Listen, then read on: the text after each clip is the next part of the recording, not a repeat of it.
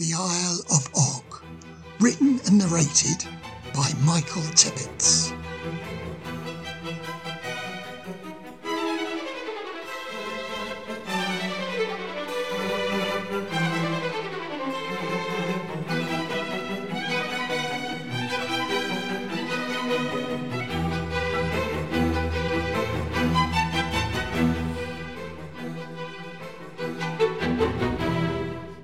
Chapter 7. Oculus.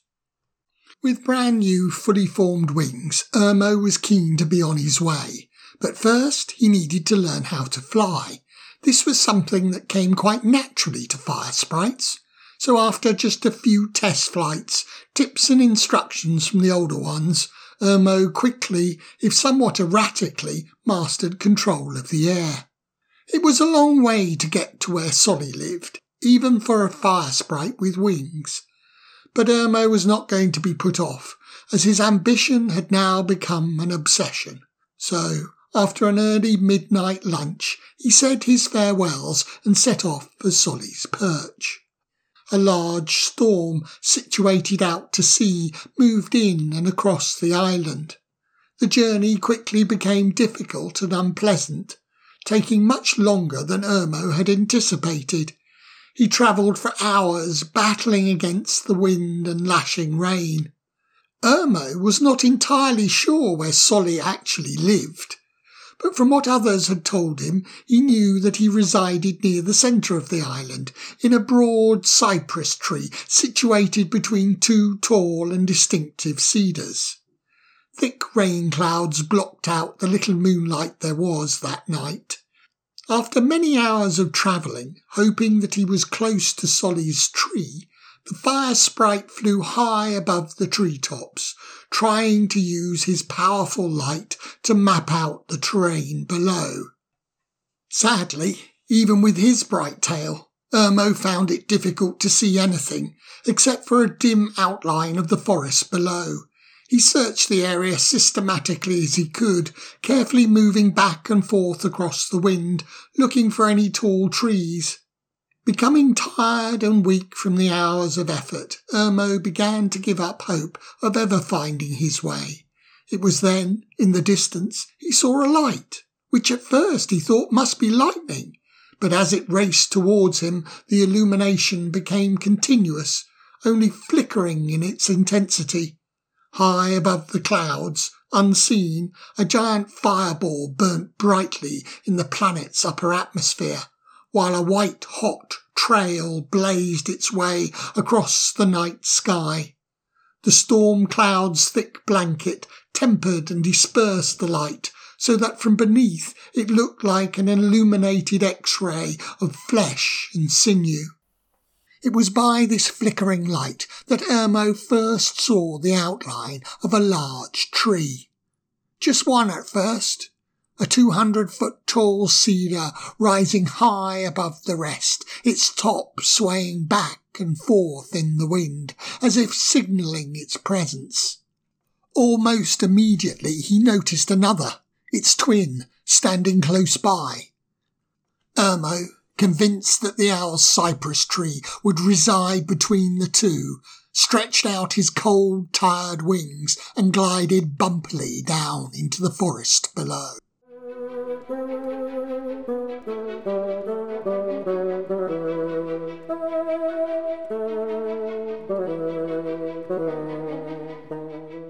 Solly had just stopped for a tea break, as he'd been busily sorting out packages in the reception area.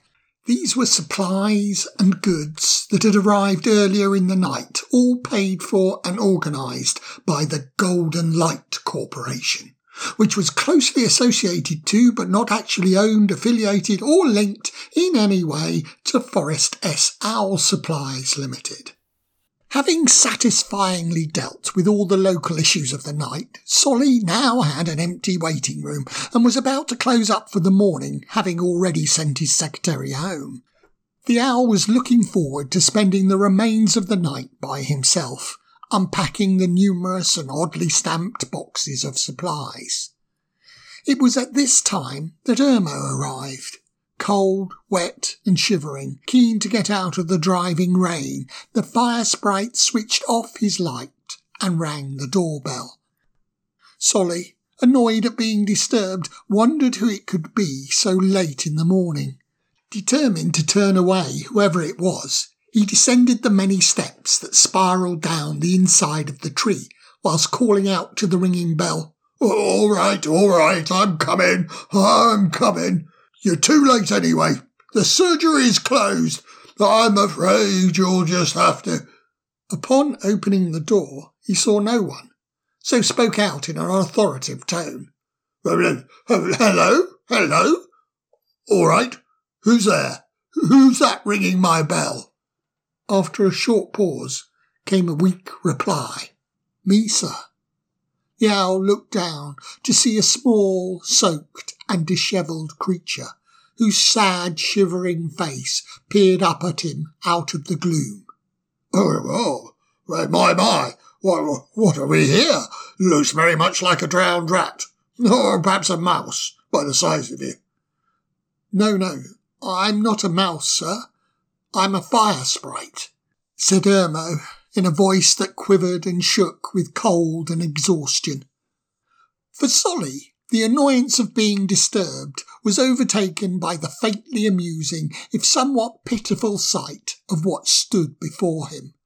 Barely containing a chuckle, the owl said, Oh, my dear fellow, come in quickly, or you'll catch your death, especially on such a foul night as this. Come in, and I'll get you something to dry yourself with. Once inside, Irmo was told plainly to wait there, before the owl scurried off. Dishevelled and sodden, Irmo stood dripping on the mat. The owl promptly returned, handing him a large and fluffy towel taken from a small airing cupboard situated not far from the door. Here, my boy, take this, said Solly, handing it to him. Thank you, responded Irmo, who bowed low before formally introducing himself and quickly apologising for disturbing Solly so late in the morning. Smiling at Irmo's politeness, the owl replied, Well, Irmo, the fire sprite, it's nice to meet you too. Come along with me before you die of hypothermia. That rain is so cold. Solly peered outside before locking the door behind them. Come on, follow me, and I'll take you up to my office, where you can sit and dry yourself by the fire. Fussing, Solly led Irmo up the many flights of stairs, through a large waiting room and into his office. After pushing a grand chair close to a small stove, he sat Irmo down, poking and replenishing the fire with dry wood from a nearby stack. He eyed the fire sprite carefully. Upon hearing the kettle, as it began to whistle in the kitchen, he proclaimed with an air of authority, What you need at a time like this is tea. I'll get you a nice hot cup, along with one of my thick chocolate biscuits. Take my word for it, boy. That will revive you from the inside out. The owl, in his usual bustling manner, disappeared off, returning to the refreshments he'd been preparing only moments earlier. After seeking out an extra cup and adding a few more biscuits to the plate, he set about searching for his silver tea tray, whilst all the time humming a merry tune. Irmo held his hands out in front of the hot brazier. Left alone, he looked cautiously around the room. It was as he imagined it would be, cluttered and crowded, overflowing with books and papers. Those not on shelves were stacked higgledy-piggledy in towers up from the floor. Dotted around the room were trophies and engraved cups. On the walls were framed diplomas, stamped at the bottom with seals of ribbon and wax. Apart from the books, there were many interesting mechanical ornaments and loudly ticking clocks that all gently chimed at different intervals. The room itself was lit by large olive oil lamps. Above him was a small round window, whilst on the other side of the room, behind the thick heavy curtains, lay glazed double doors. Outside, he could hear the wind howling as the rain lashed in relentless waves against the glass. The broad tree trunks swayed gently in the storm, making creaking noises as it did so. But this was a comforting sound. The gentle flexing of timber tendons that expressed the tree's overwhelming strength and permanence. It was then that Solly burst noisily back into the room, holding a tray filled with cups, honey, biscuits, and a large teapot wrapped in a thick woolen cosy. The china gently clinked as he set it precariously down on a small table next to Irmo. Here we are, my boy. The best ever cure for cold and bad weather. Hot honey tea. Using a small silver strainer, he poured out 2 large steaming cups of green tea, whereupon, adding a couple of generous spoonfuls of honey, he carefully stirred it in. Irmo quickly folded and put down the towel as the owl handed him a cup with a large chocolate biscuit balanced on its saucer. They sat for a while, each silently sipping the hot beverage and dipping their biscuits. Surreptitiously, Solly watched his visitor, politely waiting, allowing him the time he needed to recover, purposely using the silence between them to provoke a response. Irmo sighed contentedly as he felt the warmth of the hot, sweet tea and the glow of the fire seep new life back into his cold body. The feeling of contentment was soon made awkward by the quiet, watching presence of the owl, so Irmo quickly filled it by thanking Solly profusely for his kindness and hospitality, saying how relieved and thankful he was to be in and out of the rain. Oh, well, not at all, my dear boy. Anyone would have done the same. He then paused before asking with interest. But tell me, I'm intrigued. Why would a fire sprite, such as yourself, who, let's be honest, are rarely seen except in the most, remote parts of the wood, be ringing on my doorbell so late on such a morning? Oh, well, for whatever reason, I can only think it must be an important one. Already flushed from the heat of the fire, Irmo now went even redder. He was not quite sure how Solly would react to his question, and for some reason felt embarrassed. His errand now seemed somehow trivial and unimportant, so after a little hesitation he said slowly, Well, I've come here to seek your help and counsel. In my village, it's long been said you're one of the wisest animals in the whole forest, and I have a problem, a personal problem, a problem that no one seems to be able to solve.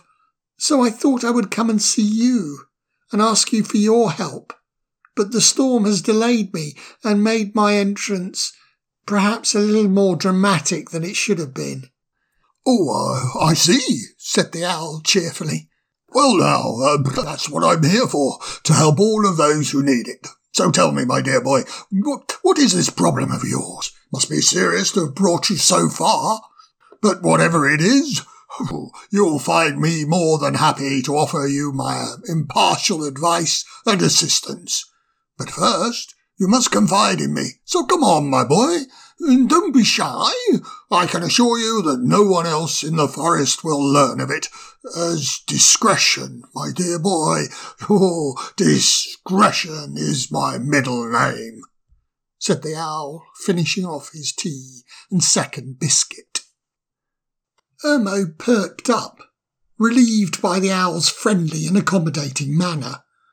Putting his cup down, he shifted in his seat to face Solly. This is it, he thought. Finally he'd have a solution, a way to correct his troublesome light. Solly, sir, said Irmo, not quite sure how to begin. Please, call me Professor, said the owl kindly. Professor Solly, sir, I wondered if you would take a look at my light and tell me why it's so different. different from all the other fire sprites. Why it's so bright? And if you would possibly know of a way to make it, more normal, dimmer, more like all the other fire sprites. The light in your tail, you say? Well. Oh, now, that is a surprise. Not what I expected at all. But let's have a look at it then. Show it to me, my boy. I'm sure it can't be that bad. Either way, I'm confident I can sort something out. But first, I must look at it, said the owl, adjusting his spectacles in readiness. Irmo, awkward and embarrassed, moved his tail so the owl could better observe it. Carefully he switched it on. Irmo's light, having recovered, shone as brightly as it had ever done before, filling the whole room with its wondrous glow. Whilst bright, the light was not harsh or burning, but gentle and inviting, kind even on the owl's sensitive nocturnal eyes. Solly, taken aback by its odd glow, raised a large eyebrow and said, Well, my boy, that is strange, and yours is a very strange request. In fact, the strangest I've had in quite a long while. He chuckled to himself, acting both surprised and amused. But I must say, said the owl, moving closer, looking ever deeper into Irmo's light, I can see that the light in your tail, the light is, well, it's extraordinary white. It's got a depth to it as if it contains more than just light.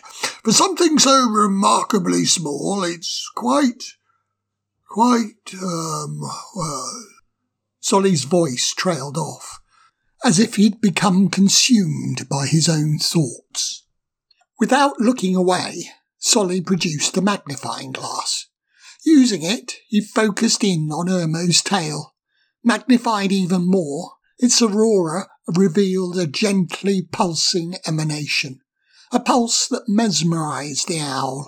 Like music, the light seemed to tug at Solly's inner emotions, make him want to both laugh and cry. It was as if Irmo's light itself was giving out every type of possible positive emotion. As Solly immersed himself in it, he felt his heart and spirit lift as a delightful, overwhelming feeling of contentment and happiness flowed through him, making him feel what he could only describe as a joyous sense of peace and tranquility, something he'd not felt in a long while. See what I mean? See how odd it is? Questioned Irmo. It's not normal. Do you think there is any way it can be changed? But the owl didn't hear what Irmo said. In truth, he was only vaguely aware that he was being spoken to. Solly felt like he was softly drifting. The room around him had melted away, and his disembodied spirit now floated gently around a large orb of fire. This strange sun emanated a wondrous feeling of warmth and contentment. Irmo continued, It's an odd light. In some ways, less yellow and more white, without actually being white, if that makes any sense. But he got no response from the owl, who was concentrating hard, staring even deeper into Irmo's glow. Professor? Professor Solly, sir? The owl floated in a relaxing bath of light, a light that offered both comfort and protection. But as the fire sprite spoke his name, his words held power, a power that made the owl feel compelled to look up. Once his eyes were away from the light, the warm and delightful inner feeling dissipated, and the owl's consciousness glided gently back into the room. Pardon? Said the owl, still smiling. He then shook his head. In doing so, he regained even more control. As the worries, ambitions, and concerns of his mortal life all rushed back, the owl became flustered. His experience was like that of a vivid dream that instantly becomes forgotten. Once awake, all that remains are the fleeting glimpses of its memory. Annoyed, Solly quickly replied, I'm sorry, what was it you said? I was concentrating hard on the task, my boy, so you'll have to excuse me. Like most intellectuals, I don't always tend to hear everything that's being said, as I automatically filter out any erroneous chitter-chatter. While thinking hard on the problem in hand, I do tend to become distracted. But that's only so I can provide you with a properly considered solution. Irmo quickly apologised. Yes, I see, of course. I'm sorry. Forgive me. It's just that I'm keen to hear your thoughts on the matter. Amongst all the forest animals, you are by far the cleverest I've ever met, and I'm eager to hear your opinion, to know if you think my light can be changed. Solly, who'd recovered his composure, softened his attitude. He enjoyed it when others praised him like this. So, puffing up his feathers, he paced up and down the room, looking serious and thoughtful, stopping only to pat Irmo reassuringly on the head. Yes, said Solly, purposely avoiding looking at Irmo's light. I've seen enough, so please feel free to turn your light off, my boy. So I can now say I fully understand your problem, which is a good thing, a sure sign that I'm more than halfway to solving it.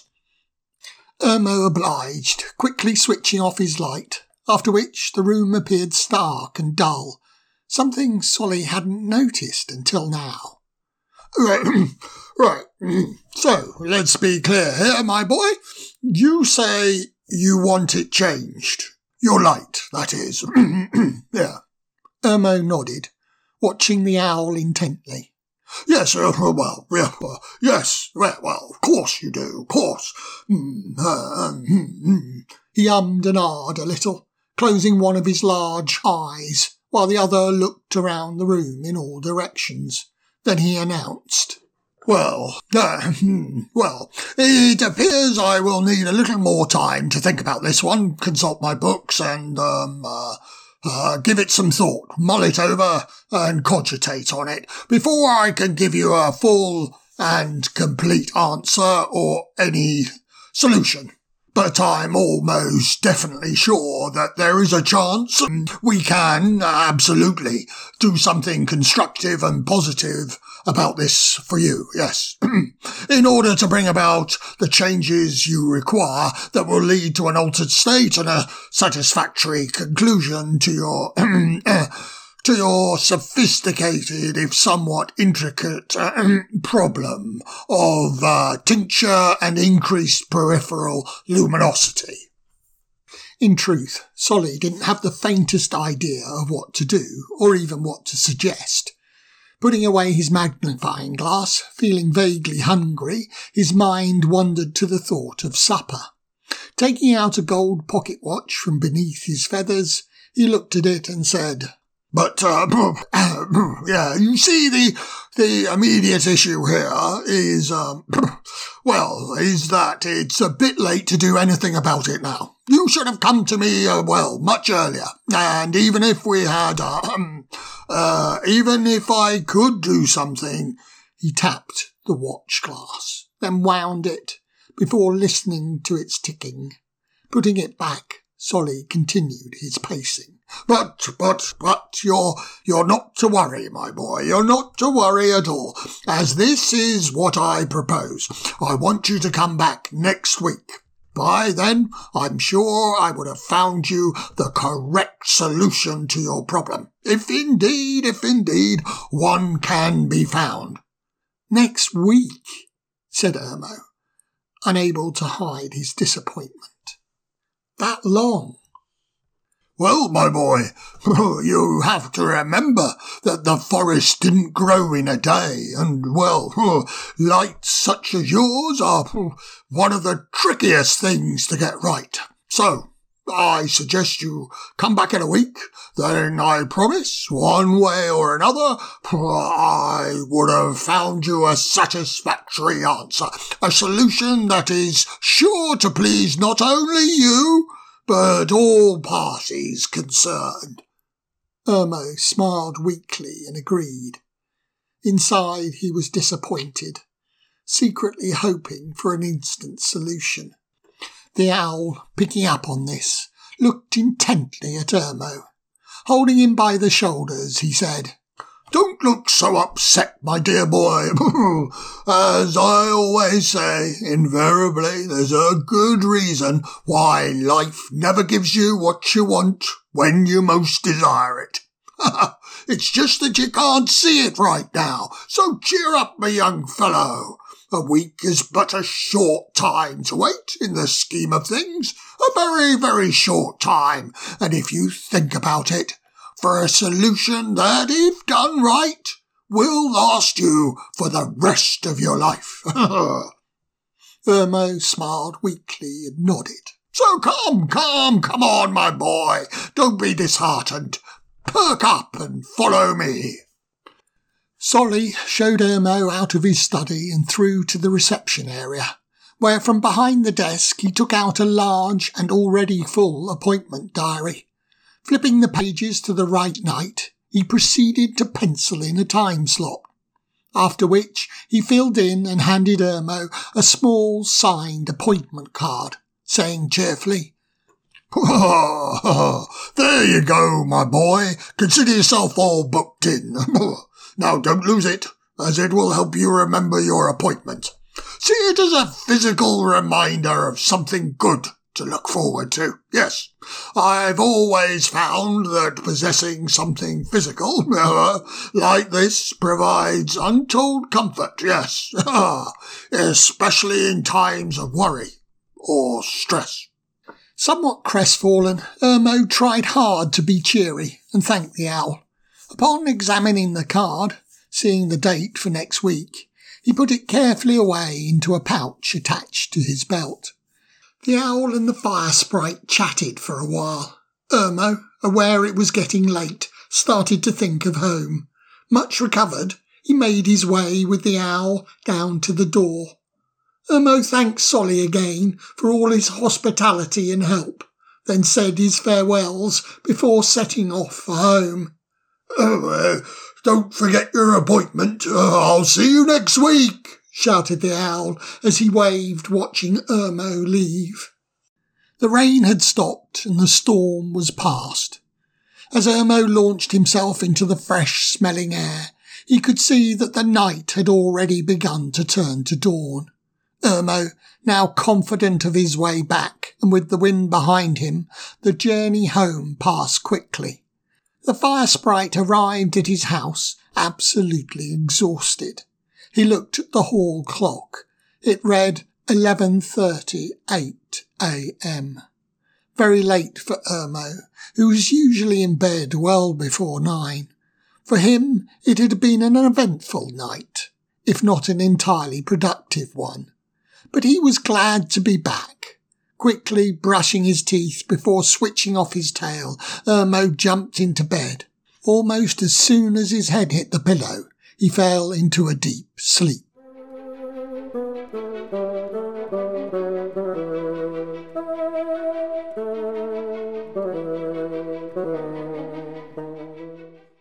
Irmo floated into a fitful dream where he stood in the middle of a large and empty dungeon. The stone walls that surrounded him were metre-square cubits of granite, creating a tight and solid structure. The dungeon, by its size and presence, looked unforgiving. The hard crystalline stone was unworn, its surface only stained by the passage of time. It was as if the dungeon had been built to imprison its occupant for an eternity. Irmo heard a dripping sound coming from a thick steel door. As he moved towards it, he saw a spy hole that contained a large, lidless eye staring directly at him. It reminded Irmo of one of Solly's magnified, bespectacled eyes. At its centre was a black and spinning pupil, where he could see the reflected light from his tail. All the time the eye did not move. Raw and red round its edges, it watered silently. The spy hole funneled the tears so that they ran down the door, dripping onto the stone floor, every drop creating a desolate, echoing plop, plop, plop. The more Irmo gazed into the eye, the more he was drawn in. Like a strong tidal force, he felt he was being dragged in by its relentless gaze. Powerless to escape, in desperation, he focused in on his light's reflection, as it was the only thing of familiarity that offered him any comfort. But as he observed the light, it began to diminish and fade. On the beat of each passing drip, the light flickered and reduced in size, until it looked like a small candle in the centre of a vast and empty cathedral, a solitary candle of hope and faith, burning away the last of its wax. It was as if the tears being shed were for the loss of the light. Irmo continued to seek out the flame, trying to bring it back to life, pushing internally as he would to switch on his tail, but any control he had over it was gone. The glow continued to diminish until it became the tiniest of pinpricks, a light fighting against the overwhelming darkness. Then, in a parting wisp of smoke, the light glowed red and was gone, plunging everything into an inky blackness. Irmo held his breath. Suddenly, the silence was broken by the terrifying, murderous scream of a vixen's howl. As if surfacing from deep water, Irmo awoke, gulping desperately for air. Unnerved and shocked, he jumped straight out of bed and switched on his tail. Without stopping, he hurried upstairs, never having felt quite so glad to leave his bed behind. Outside, dusk was gathering, but Irmo, eager to block out the nightmare from his thoughts, forced himself to think only of breakfast.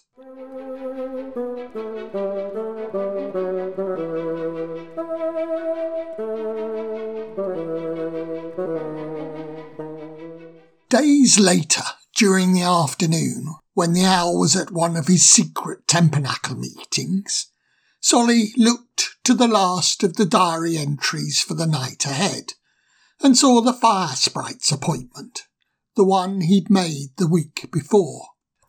Unsure if he should just skip over it, Solly decided to raise it quickly with the fox, telling Staramut half-laughingly how this rather silly fire sprite with a really bright tail had come to see him, and how he'd wanted to know if there was some way he could change his light.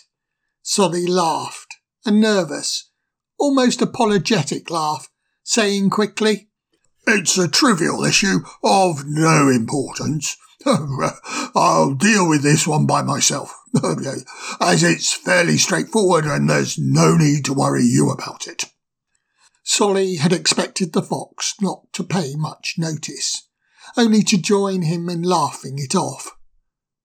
But surprisingly, there was something in what he'd just said that instantly caught Staramut's attention. It was as if the fox had just snagged himself on a bramble, stopping the conversation to carefully retrace each step while gently unpicking the owl's words. "A fire sprite, you say?" The inflected tone of his speech hid an importance. Yes, but I can," replied Solly, who was instantly interrupted. "So tell me, why did he want to change his light, exactly?" Well, it was bright and different."